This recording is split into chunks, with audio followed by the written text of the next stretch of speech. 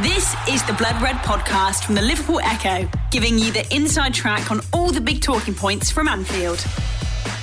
After a long, dark winter with Liverpool through to their first final under the stewardship of Rafael Benitez, the Reds geared up for their return to a European adventure of a lifetime.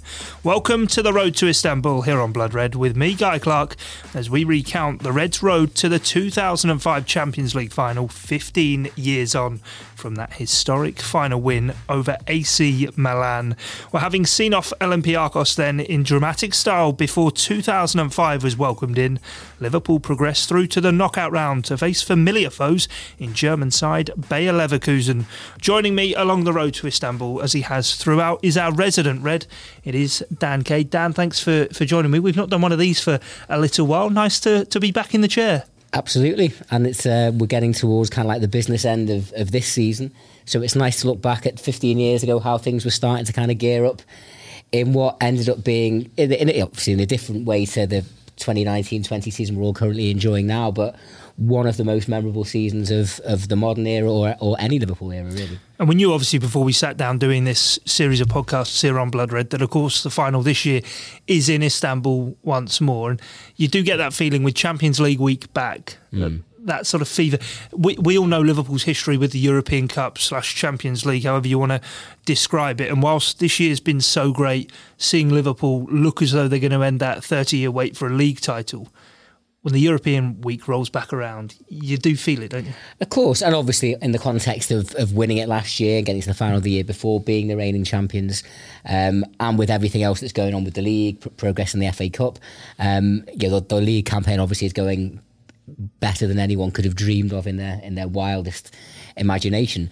But the European Cup, the Champions League, I think to the old school amongst us, it'll always be the European Cup, will always have that special kind of resonance. And we've been quite spoiled as Liverpool supporters, but this particular year, 04-05, I think that was only Liverpool's third Champions League campaign.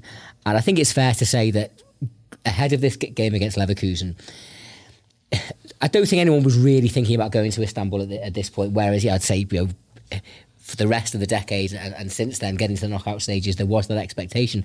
Back in February 05, I think people were just glad to have got out the group. It was still a very up and down season, particularly domestically, with Rafa Benitez in his first season, really kind of still trying to implement his ideals and his values and the way he wanted the team to play.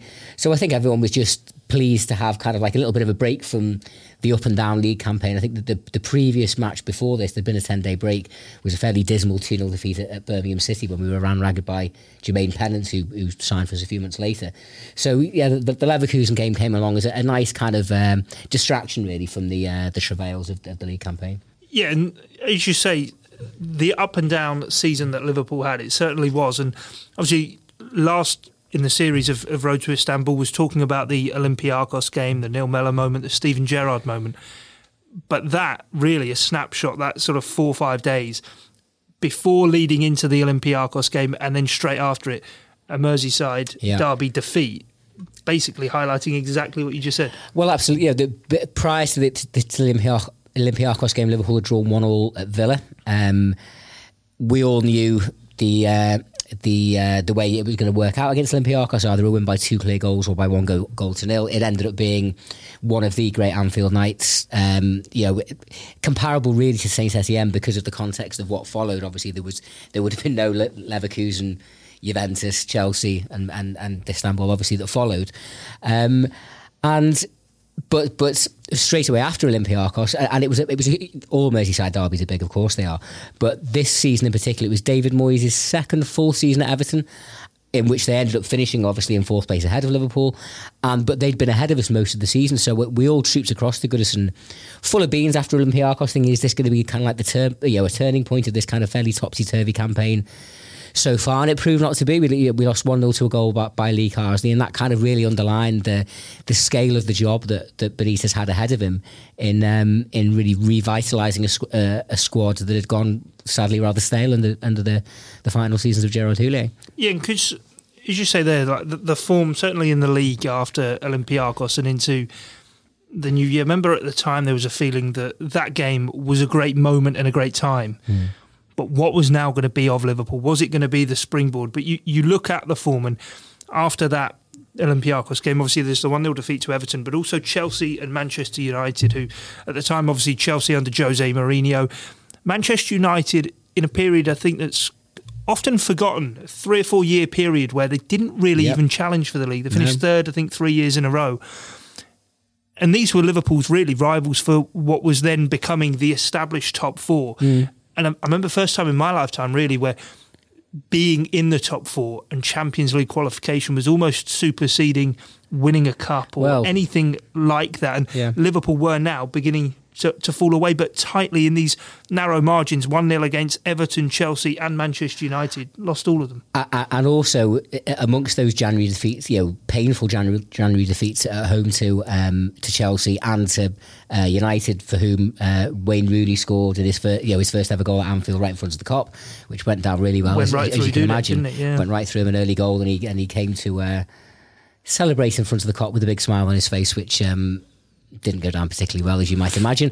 But also in that January, there was the famous Jimmy Traore FA Cup defeat at Burnley. So I think whatever concerns people had, and they were significant, because even though there's always an understanding when a new manager comes in, it's going to take him a little bit of time. There was such a divergence between Liverpool's form. Towards the end of November, they'd had a great victory against Arsenal, who had previously only been beaten once in the last 53 or 4 matches. The Invincibles that went on that great run, but that was a very memorable day. 3 fantastic goals in the game from Alonso, Vieira and Neil Mellor right at the end, I think. And that was the frustration. You could see that this Liverpool team was potentially capable of beating anyone on the day, but also capable of losing to anyone. And that kind of inconsistency meant that you never really quite knew what you were going to get when you turned up. Yeah, no, and it all sort of sets up to the Champions League coming back round, because Liverpool were therefore beginning to get that reputation, albeit obviously having lost in the FA Cup to Burnley, of being a team on their day that could turn up, but a bit flaky somewhat, because you didn't know if they would definitely turn up. Obviously, by this time, I mentioned it right at the top, they're through to the first final under Rafa Benitez, the League Cup final. Yeah, after two-legged semi-final victory over Watford, 1-0 in both games. I think Steven Gerrard got both goals, and that was some succour to the kind of concerns and worries that I think a lot of Liverpool fans were having. We had at least got ourselves to Cardiff with the potential to lift first trophy in 2 years. They won the League Cup in 2003. From what I can remember, they hadn't really played anyone on the way there. They knocked Tottenham out on penalties in the quarter-finals, I think. But a trophy's a trophy, and the League Cup has brought a lot of happy memories to Liverpool. But so that was at least something to kind of keep us going. But I think as Europe came around, and of course the first leg against Leverkusen was the midweek before the trip to Cardiff, it was, people were just starting to get vibes of 2001 again, when all of a sudden there were big games and different competitions coming week after week. And I think we were just starting to get that kind of taste for it again, but without, I would say, certainly at this stage, the same conviction that was there in 2001, because in 2001 Houlé's side had been on an upward trajectory for quite a while, and a good season 99-2000 that sadly tailed off towards the end, but there was genuine green shoots of recovery there.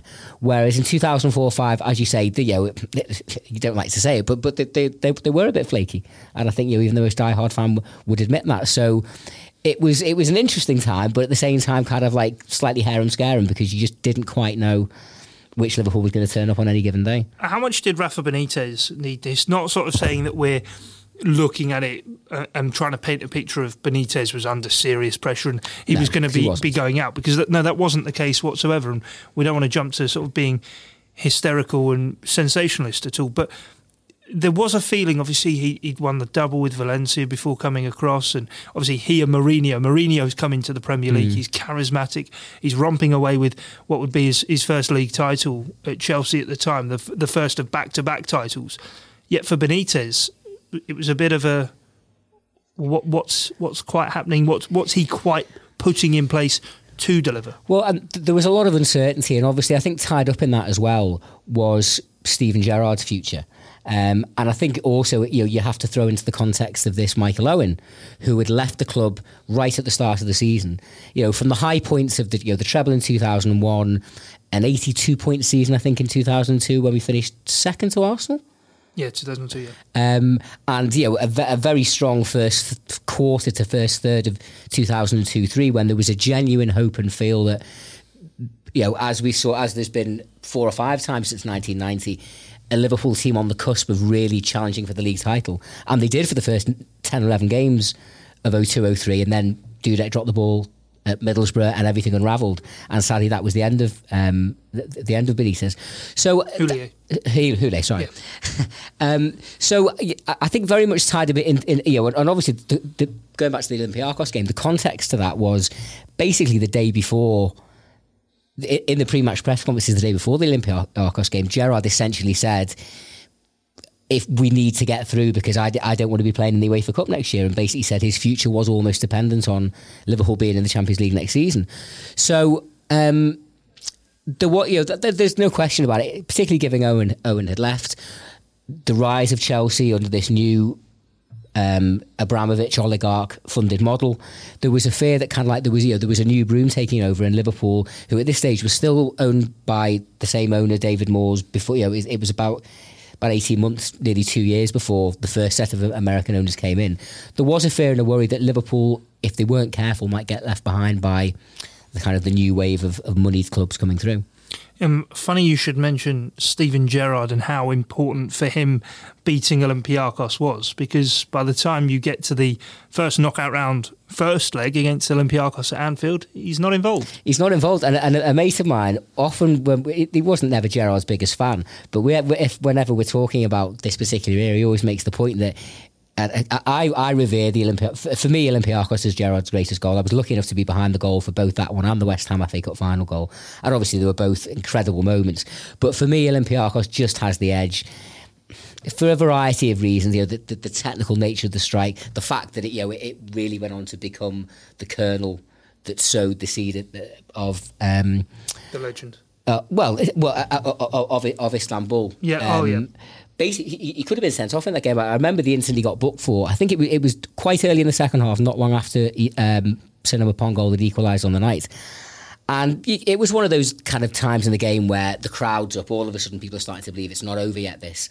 And his blood was up.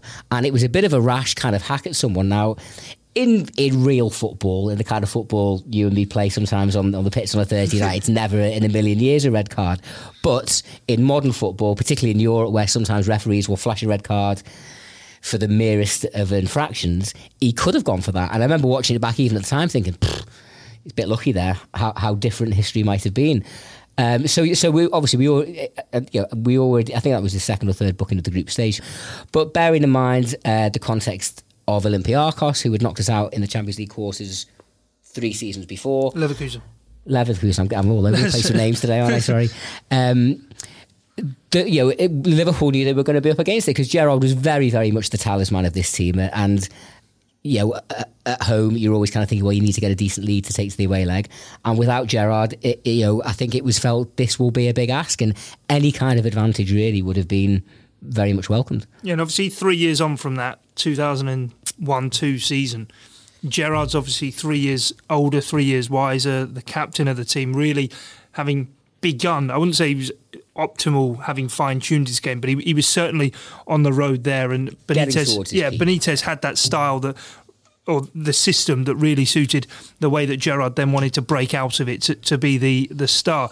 I suppose Liverpool go into this game therefore, albeit obviously without the likes of Owen and Heskey, who had been there back in 2002, almost feeling as though against Leverkusen they had a score to settle. Certainly when you think of the likes in the team who would have been there 3 years previous, your Hippiers, your Hermans, Carragher. Exactly. It's these kind of guys who are probably thinking to themselves, 2001 was a great season for Liverpool, the treble, but it was also fantastic for winning tournaments, but also what they did in the league in making what was then the top 3 to be in the Champions League, that it was actually part of a cycle for the following season. Yeah. As you say, to try and go close in the league, which they couldn't quite overcome Arsenal, who had a brilliant team at the time. They did. but also in Europe. We've spoken already on this series of how the Olympiacos, I'm doing the same now, the Bayer Leverkusen quarter-final could have actually been the moment where it was Liverpool in Glasgow, not the German side. Well, against Real Madrid. And I think if you're looking at Gerard Houlé's time at Liverpool overall, I think it's quite easy. You could make a strong case for pinpointing that second leg at Leverkusen as really the pivotal point. I think I don't know if it was before the first leg or the second leg, he came out with this immortal phrase, we're 10 games from greatness, because Liverpool, I don't think there was ever a real expectation that they could win the league in the same way that there was in 1997, 2009, 2014 or 2018. But they were very much on the fringes, and on the back of 5 trophies, if you include the Super Cup and the Charity Shield the year before, it felt like the club were on the crest of a wave. Owen was at the peak of his powers, European Footballer of the Year. Houlé had just come back from his heart operation, and it was like the Messiah had come back to take charge of his team, for the glorious finale. And as is well documented, Liverpool won the first leg 1-0. It was a bit of a topsy-turvy second leg, but Liverpool were basically in a position to qualify, having scored an away goal, which Leverkusen hadn't done. And in a not dissimilar way to ultimately what Benitez did in the build-up to the actual final in Istanbul, Houlé went against the basic founding principle, really, of his whole MO, his whole modus operandi. Because much though I think a lot of Liverpool fans love them both, certainly as opposed to a Jurgen Klopp, you have to say they were both rather conservative managers. I wouldn't necessarily negative, but conservative managers. And so for Benitez to drop, as he did, drop a man in Istanbul for Harry Kewell, and by the same token, with 20-25 minutes left of the second leg in Liverpool in control to qualify, Houlé substituted his defensive linchpin Dietmar Hamann and brought on attacking flair player Vladimir Smicer when Liverpool didn't need a goal. It defied logic then. It defied logic now. It's one thing that I think I would love to ask Monsieur Houlé one day what his rationale was there, but it didn't work out. Leverkusen went through 4-3 on aggregate in the end, and Liverpool battled valiantly on to the end and finished second in the league. And like I say, did start the following season with the hope that that they could really have a proper tilt at the title. But after the first defeat at Middlesbrough, it all started to unravel, and really that was the beginning of the end for him, sadly. The Blood Red Podcast from the Liverpool Echo. Dietmar Hamann, who we should mention, scores what could effectively be seen as the real deal clincher, even in this first leg against Leverkusen, because Liverpool win 3-1. Dietmar Hamann scores late on, was Liverpool's third on the night. But you had that feeling, as you said, just sort of rewinding what you said before about that sort of 2001, 2002, let's call it a cycle, and those seasons, a bit like the current seasons for Liverpool, merging into one, how the success in Madrid last summer has led to obviously what we're seeing now.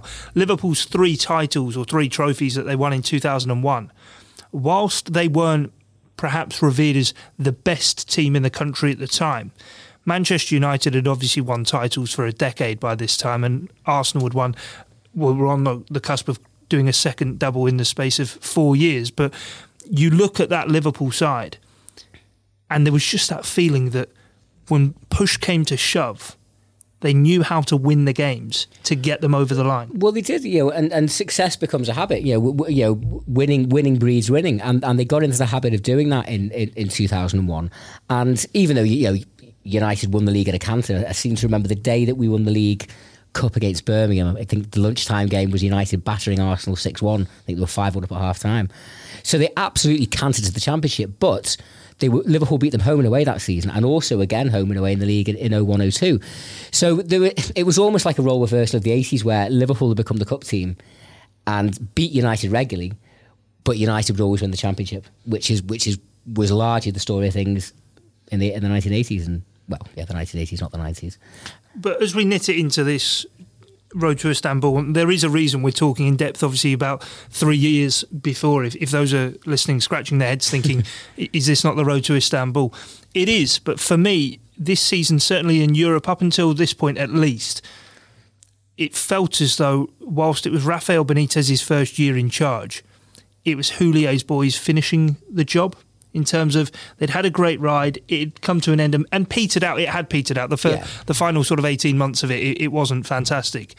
But there was those players, as we said about Gerrard, beginning to come to the fore. You still had the Dudeks, the Hippiers and Carragher's in defence. All right, Carragher now playing as a centre-half, but having matured into that role. But a feeling of that togetherness and collective spirit that then coming back up against Leverkusen, it was this time we'll get the job done. Yeah, Gerard Houllier revolutionised the club. It was well documented that he came into the dressing room supposedly after the victory in Istanbul, and it was kind of like scorned a little bit in some quarters, kind of like he's trying to claim credit for something that wasn't his. And Benitez put a significant stamp on that team, certainly. With the two Spanish lads in particular that came in. Alonso and Garcia, really it was him that moved Jamie Carragher to centre-back, and became a world-class centre-back. And Carragher and Gerrard particularly, and obviously they've done an excellent, Carragher's an excellent podcast series, and he did a brilliant one with Gerrard not long ago, and they both spoke in the most glowing terms about Houllier. You can't ever forget that the fella nearly gave his life for the club.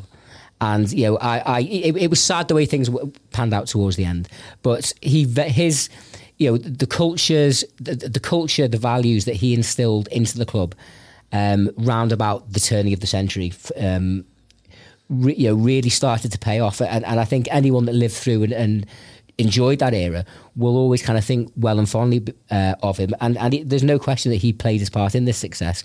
But at the same time, I think it would be wrong to say it was his team, because Rafa's tactical acumen very much came to the fore as the knockout stages really started to progress. And that was what I was then going to exactly go on to. The next point for us is draw the line under what Gerard Houllier did, because obviously he had brought a number of these players to the club, but the one who he hadn't, or the two who he hadn't, as you say, Xabi Alonso, like Gerrard, actually not involved in this first leg game, but Luis Garcia is, and he's the man who gets the scoring underway, and how important he was about to become in this knockout phase, because that's what writes him into Liverpool folklore. This was really the start of the period that really started to showcase just what he could do for Liverpool.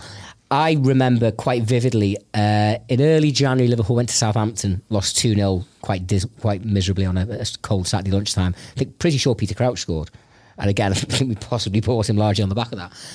But I remember Garcia played in that game, and he scored a few goals. He maybe got half a dozen goals by the turn of the year.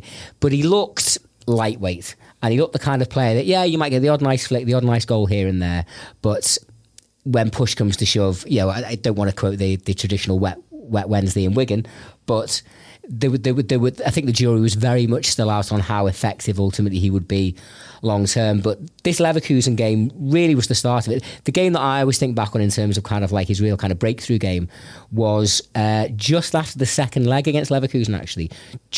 I'm pretty sure, I think the draw for the quarterfinals was on the Friday, and we drew Juventus, which obviously was big news, first time since 1985. And on the Sunday, it was the return Merseyside derby against Everton, who of course had beaten us already at Goodison, was still ahead of us in fourth place, and it was a huge game. It really, in the context of fourth place and Liverpool desperately trying to make up this ground, Liverpool started really well with 2-0 up after half an hour, free kick from Gerrard, and Garcia, a close range header after Fernando Morientes had hit the post. And Everton, as is sometimes the case in Merseyside derbies when they're not really at the races, decided to adopt a rather agricultural approach to tackling. And basically by half-time, 3 of Liverpool's players were injured and had been substituted, and we'd used all our subs. And then Garcia got nobbled as well. And at one point, there was a suggestion of fear that they might actually have to play the second half with 10 men. But he did come out for the second half, almost kind of hobbling around on one leg. He certainly wasn't 100% fit, but he did just enough. As it turns out, Liverpool did have to play part of the second half with 10 men because Milan Barros got sent off. But Liverpool held. Cahill pulled the goal back for the Blues, but Liverpool held on to win 2-1. And even though Everton still finished the season above us in the league, I always feel that was a really important moment in that season. I remember Benitez coming onto the pitch after the match and always having a little huddle with the players in the centre circle.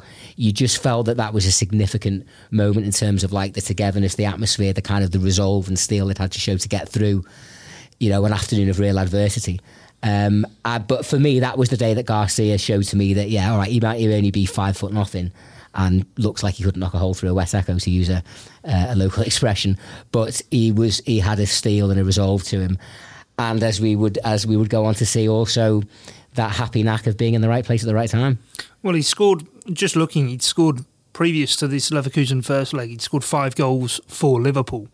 After Christmas, he scored 5 goals alone in the knockout stage. And obviously the first one, we'll go through the others, obviously, as we go through the series here on the road to Istanbul. But that first one, back out from the new year, it just, certainly 15 minutes into this game, it set the tone for Liverpool to go on the front foot and attack. Well, it did because, as I say, the build-up to the game, I wouldn't say there was, we were just happy to be there in the knockout stages. We're Liverpool Football Club. We weren't playing Bayern Munich, we were playing Bayer Leverkusen. So I think there was still an expectation that, we've got a chance against these, we've got to give it a go.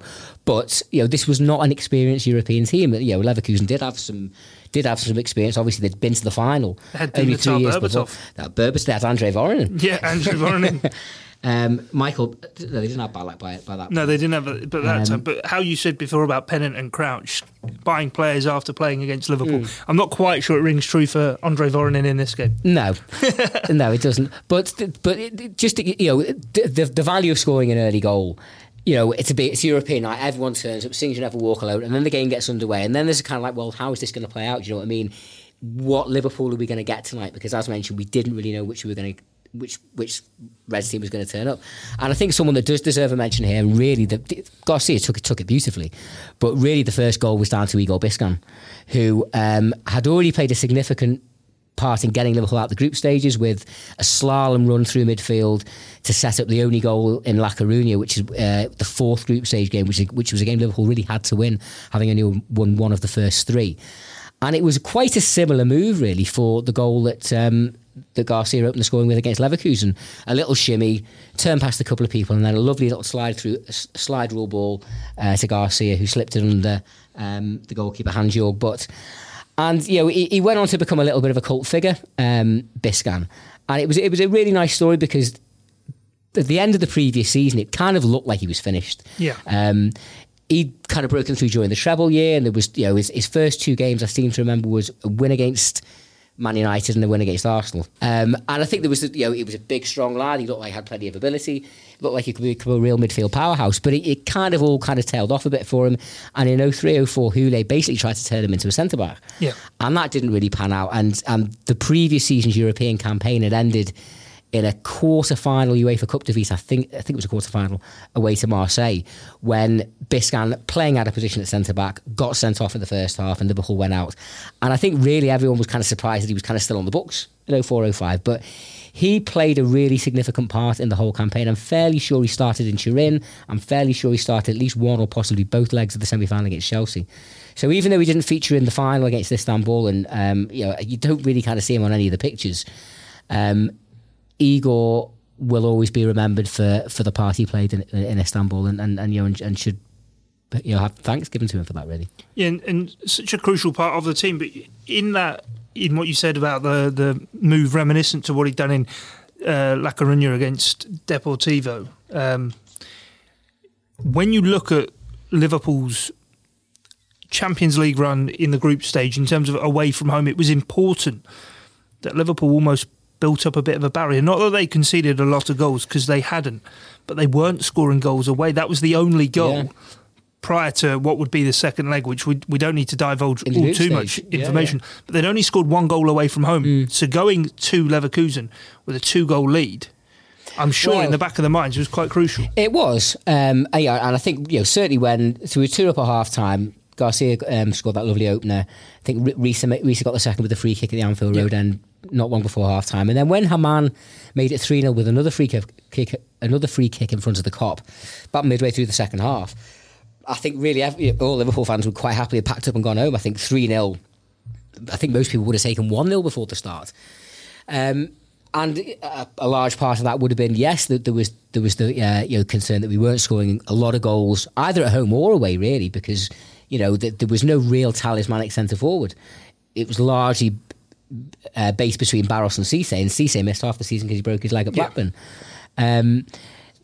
Also, we were conceding a lot of goals, so a clean sheet at home was seen as being essential. And we may well get on to the closing stages of this particular match and what happened with Leverkusen's late goal and how that really affected the mentality of the tie, and certainly my mentality going into it, because well, you know, if we want to just get in, straight into it, 3-0 up and cruising, stoppage time.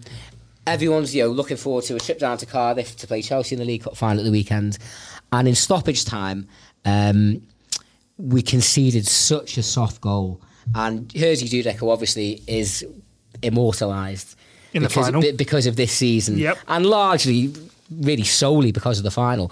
Unfortunately, made a pretty awful error. It was I'm trying to remember who it was exactly had the shot. It was Berbatov. 3 minutes into time added on, so it wasn't even kind of like 87, 88. It was literally the last knockings of stoppage time. Speculative shot from Berbatov that really could have thrown his cap on, and unfortunately spilled it, and the Brazilian França slotted it in. And you know, in two-leg European football, the difference between 3-0 and 3-1 is seismic, particularly when 3 years before Liverpool had blown a decent advantage away. I remember my head falling off to such an extent that I ranted after the game that Dudek should be dropped for the final in Cardiff and that they should put Kirkland in. I didn't want to see him in a red shirt again. And I was so kind of mentally scarred, but I was convinced that basically that was going to cost us the tie. And the memories of that second leg against Leverkusen, when, you know, I think we all had if I remember rightly in 01-02, it was one of these years when they basically made the quarter-final draw and the semi-final draw at the same time. Yeah, they did, yeah. So we knew that if we got past Leverkusen, I think we would... I can't remember who we would have played in the semi, but I knew there was a very good chance we would play Man United in the Hampden Park final. Yep. Because, we'd have played... Real Madrid, but they played Manchester United in the semi-final. No, Leverkusen knocked United out. After us, I'm sure they did. No, 2000. Oh, sorry, I'm on about 2003, aren't I? Yeah, the quarterfinal. Yeah, 01-02. Yeah. So I think that I think we all had our hearts set on Hampden Park. Liverpool's first ever European final was there in 1966 against Borussia Dortmund in the Cup Winners' Cup. So it was kind of a bit of a devastating defeat at the time. And basically, I'd convinced myself that was it. Dudek had blown it.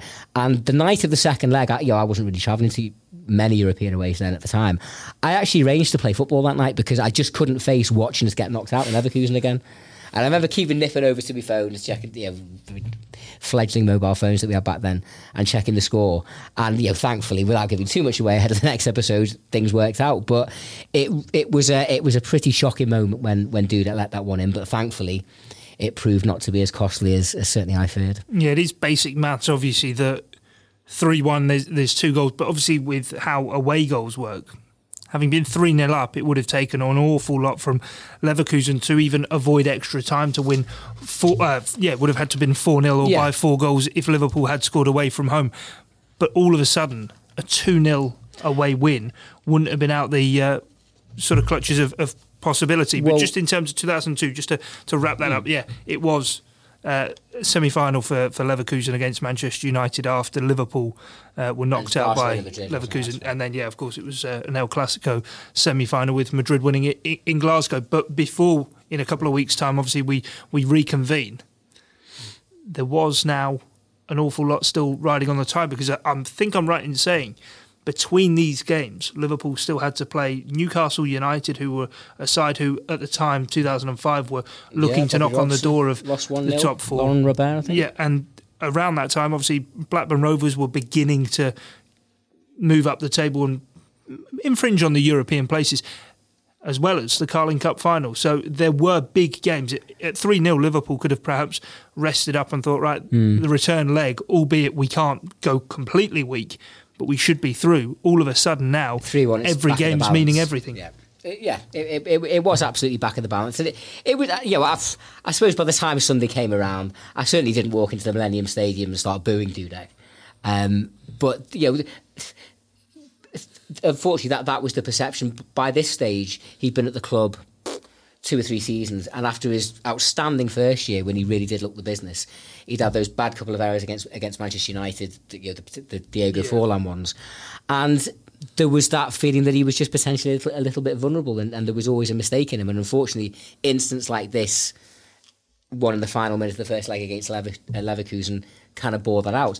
But on the flip side, there was at least the feeling, but all right, well, we've only won 3-1. And in reality, I think most Liverpool fans would have quite happily snapped your arm off for 3-1 before the game. It's just when you're literally a minute away from 3-0, it's it stung a little bit at the time. But I guess it just all added to the drama of what was really starting to turn into a very absorbing European campaign. Yeah, drama it certainly would be. And as you say, it's that football fandom thing that gets you where at 3-0 you're happy and hosed, at 3-1, and certainly with the history between these two sides, the doubts begin to creep in. But anyway, that's it for us here on this edition of The Road to Istanbul. We'll be back in a few weeks to reconvene ahead of what will be the second leg of Liverpool's home tie with Atletico Madrid in the last 16 of the Champions League, where back in 2005 it was a trip to the Bay Arena as Liverpool did indeed look to protect, or did they, that 3-1 home lead that they had from the first leg of their last 16 tie with Bayer Leverkusen. I've been Guy Clark, alongside me Dan Kay.